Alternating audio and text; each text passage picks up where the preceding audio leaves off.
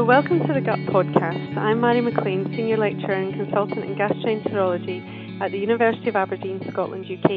In my capacity as Education Editor, I'm hosting this podcast today. This month we are discussing the March issue Editor's Choice manuscript entitled Demonstration of the Usefulness of Epigenetic Cancer Risk Prediction by a Multi-Centre Prospective Cohort Study. This is presented by Dr. Toshikazu Yoshijimi, who is the Chief of the Division of Epigenomics within the National Cancer Center Research Institute in Tokyo, Japan. This work was conducted along with several collaborators as outlined on the paper. So I'm delighted to be joined by Dr. Yoshijimi today. Welcome to the podcast. Thank you, Mary. This is a great opportunity. So just to start off the discussion, can you define epigenetic change and give a brief overview of what is known of its role in carcinogenesis of the gastrointestinal tract? Okay, you started off the very most difficult question. Epigenetic modification is something associated with DNA, but not DNA sequence itself. It is inherited upon somatic cell division, meaning it is a very important mark on DNA. Chemically, epigenetic marker includes DNA methylation and histone modifications, and they are physiologically involved in cell fate decision. Which cell become gastric epithelial cells, and which cell how become colonic epithelial cells or liver cells.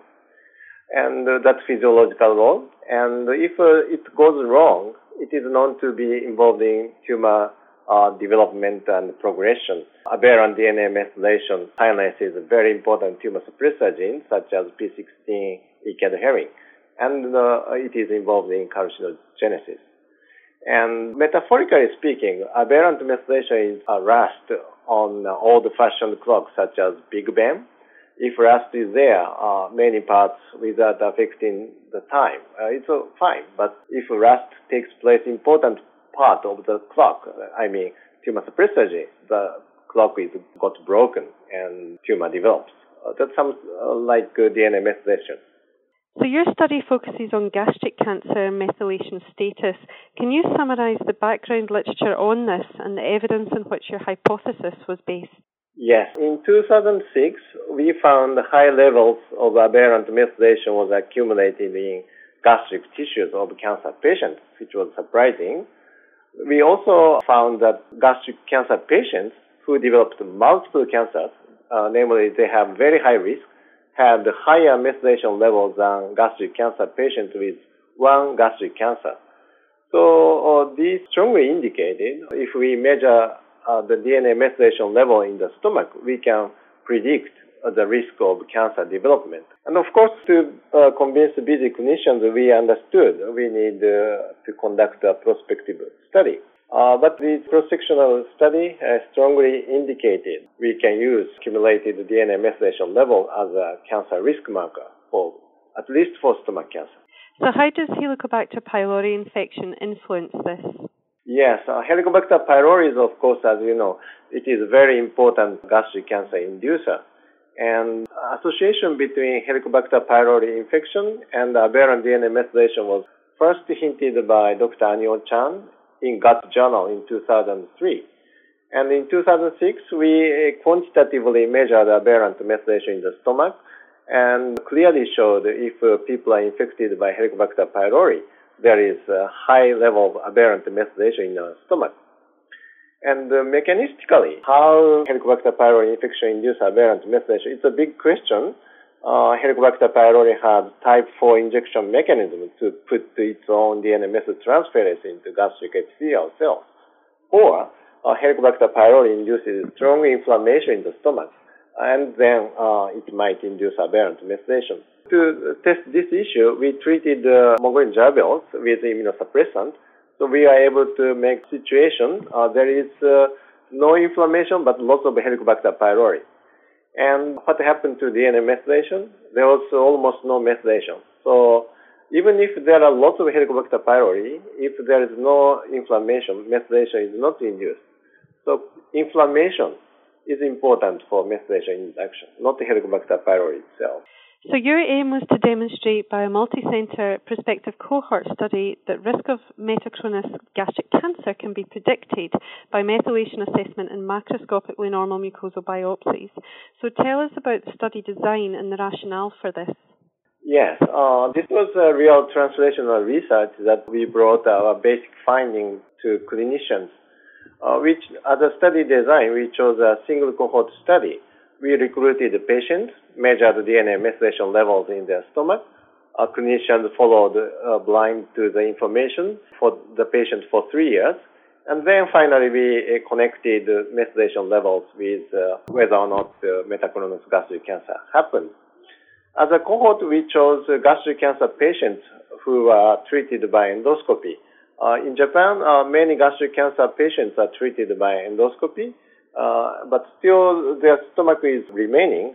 They suffer from next gastric cancer, which is metachronous gastric cancer.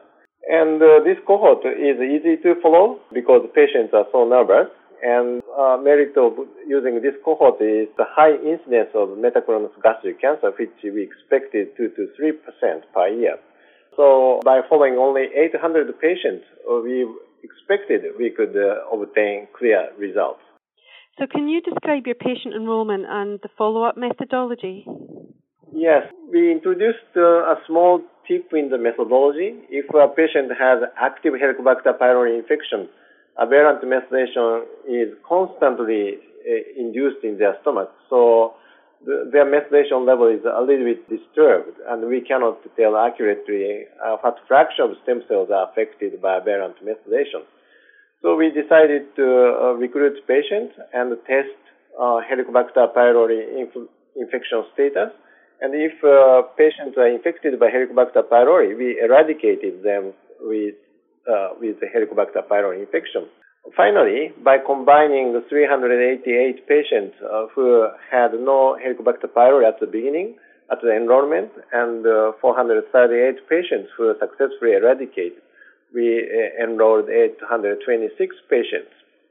And in Japan, it is a routine clinical practice to annually follow patients who are already treated with endoscopy for gastric cancer. And so we followed this clinical practice. The enrolled patients are simply followed in a routine clinical practice manner. They came to hospital once a year, and the routine endoscopic screening was conducted. And finally, 3-year follow-up was completed, and we were able to conduct statistical analysis by combining methylation levels at the beginning and metachronous gastric cancer happened or not. And one more thing is we defined authentic metachronous gastric cancer, because some people might question us, okay, you observed another gastric cancer after enrollment, but those cancers might be overlooked cancers. So to exclude such a possibility, we defined authentic metachronous gastric cancer, which were cancers developed after 1 year of enrollment. We used the total metachronous gastric cancer and also authentic metachronous gastric cancer for our statistical analysis. So what marker genes did you choose to analyze and why? Yes, this is also important part of our study, because this is translational research different from some exploratory study. So we had to choose very good marker genes before conducting analysis, before connecting clinical information. So one marker gene we fortunately found in our search for tumor suppressor microRNAs in 2009.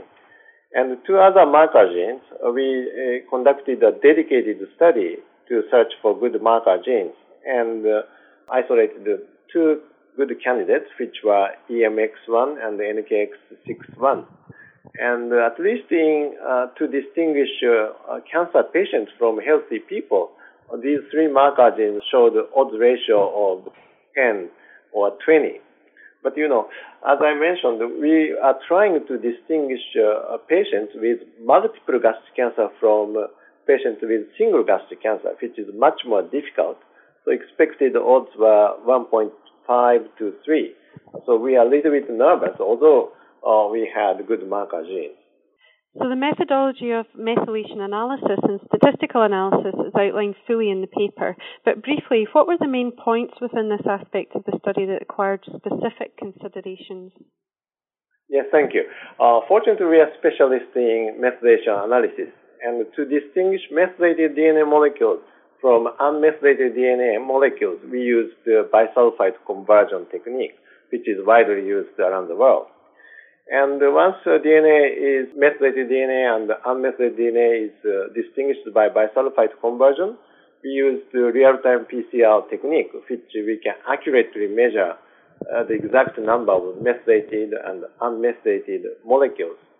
And once we know how many methylated and unmethylated molecules there, we can calculate what fraction of DNA molecules are methylated, which is methylation level. And if once we know the methylation level, the level is approximate to the fraction of cells with methylation of that marker gene within the entire cell in the sample. So methylation level approximates to the fraction of the cells with epigenomic damage. So moving on to the results, what were the main outcomes of the univariate analysis of the effect of methylation levels?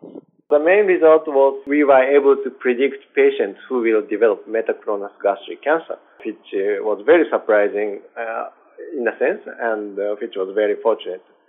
Specifically, the enrolled patients were separated into quartiles according to their methylation levels, and the patients in the highest quartile of the methylation level, microRNA 124A3, had 2.2-fold increased risk of developing metachronous gastric cancer compared with the patient in the lowest quartile.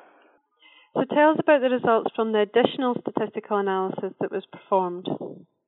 Yes, we also analyzed something else might be associated with occurrence of metachronous gastric cancer. The factors we analyzed included hospitals, patient age, gender, pepsinogen index, Helicobacter pylori infection status at the enrollment, and past history of endoscopic resection, smoking history, and green vegetable intake. And among these, male sex, history of multiple endoscopic resection, and higher age were associated with risk of metachronous gastric cancer. So putting all those factors into multivariate analysis, but still the methylation level retains the power to predict patients with metachronous gastric cancer. The odds ratio was 2.3, which relieved us a lot. So were there any limitations to your study that warrant consideration? Yes, you are right. There is some limitations. The most important issue, we think, is we took a biopsy sample from one area within the stomach. The stomach is an organ with a large area, but we are taking one piece from the stomach. So although we knew one piece of biopsy reflects the methylation level overall, but it's not so precise. So if we can take biopsy samples from multiple areas of the stomach, the odds ratio will improve a lot. That's one limitation. So how do you envisage these findings translating into the clinical management of patients? Yes, the odds ratio was 2.3, so we do not feel clinical practice can be changed with this odds ratio. However, most important thing of the finding is this is the proof of principle in any types of cancer. This is the first multi-center prospective cohort study in any types of cancer that showed the use of accumulated aberrant methylation can be used as cancer risk marker. And gastric cancer is a typical inflammation-associated cancer, but there are many other types of cancers that are associated with chronic inflammation. So the principle demonstrated here can be translated into other inflammation-associated cancers. That's our belief. So finally, what's the next step for your research? What do you feel are the key outstanding questions that need further assessment? We plan to conduct another prospective study. The reason is several 100,000 people are eradicated for Helicobacter pylori in this country, Japan, to prevent gastric cancer. Means that many people are so much nervous about whether or not they will develop gastric cancer or not. So we plan to conduct another prospective study using healthy people after Helicobacter pylori eradication as our object. And this time we will recruit 2,000 individuals who received eradication therapy. And this time, cross-sectional study indicate odds ratio obtained will be between 5 to 10. So really clinically useful marker will be isolated. And I also want to speak to my colleague in the world. Epigenetic damage accumulated in our tissues is a really good marker for cancer risk prediction. So any types of inflammation associated with cancer, as I said, is a good target of similar studies. Well, that brings us to the end of today's podcast. I'd just like to thank Dr. Toshikazu Yoshijime for joining me today. Thank you very much. Thank you very much, Mary.